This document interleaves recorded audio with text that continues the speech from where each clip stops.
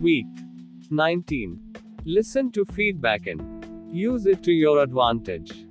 Affirmations. 4.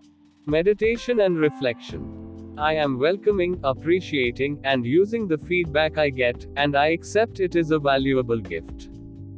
I am openly listening to feedback, while at the same time listening to what my body, my feelings, and my instincts are telling me. I am happily adjusting my behavior and moving forward as I apply the feedback I get from others. Feedback is the breakfast of champions. Ken Blanchard and Spencer Johnson, co-authors of The 1 Minute Manager.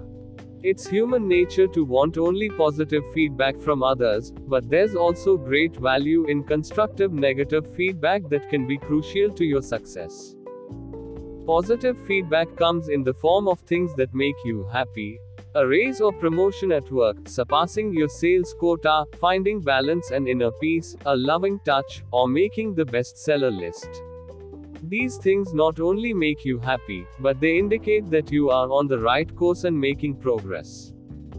Negative feedback, on the other hand, comes in the form of things that make you unhappy: being broke, conflict at home, an unexpected breakup, loss of a job, and inner discord.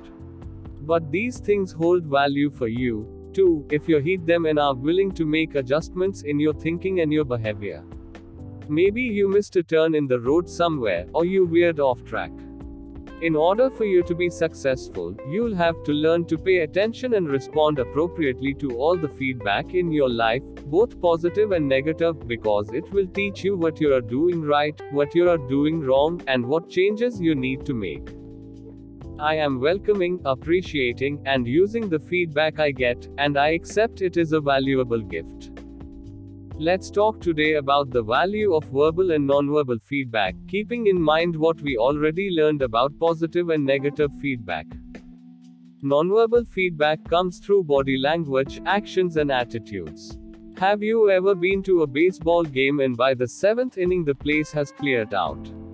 That's feedback in action. The fans are saying that they're more interested in avoiding traffic than watching their home team lose. Here's a less obvious example. Have you ever closed a big sale only to find out your new customer placed his next order with a competitor? That's nonverbal feedback telling you that something's wrong. It should also be telling you to pick up the phone and find out what happened. Verbal feedback comes in the form of others talking to you. Let's say you're late again for a meeting and your boss reprimands you in front of your coworkers. That's some serious feedback that's coming in, loud and clear. But the best type of verbal feedback is the kind you initiate yourself. When you ask your boss about the quality of your work, when you ask your customer what you can do to make his job easier, when you ask your spouse how you can be more attentive or helpful around the house. Seems like a no-brainer, right? Make a commitment today to listen and respond to all types of feedback, positive, negative, internal, and external. I am openly listening to feedback, while at the same time listening to what my body, my feelings, and my instincts are telling me. Let's look at some of the unpredictable ways we respond to feedback. Giving up. Feedback is simply information. Consider it corrective instead of critical and don't take it so personally. Think of it as a caution sign, not a stop sign. Getting mad. Surely you can recall times when you turned hostile towards someone who gave you feedback that you didn't like. Don't miss out on a relationship and useful information because you don't like what you hear. Ignoring the feedback. You know those people who don't listen to any point of view unless it conforms to their own. Don't be like them. Feedback could significantly transform your life if you would only listen and respond. Finally, keep two other points in mind, especially if you're trying to create a winning product, relationship, or service. Some feedback is just wrong. Is the person giving it to you angry, resentful, egotistical, or vengeful?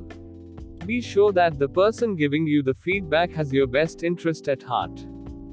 Is there a pattern? If other people are giving you the same feedback, don't ignore it. Give up your need to be right and listen to legitimate feedback. I am happily adjusting my behavior and moving forward as I apply the feedback I get from others.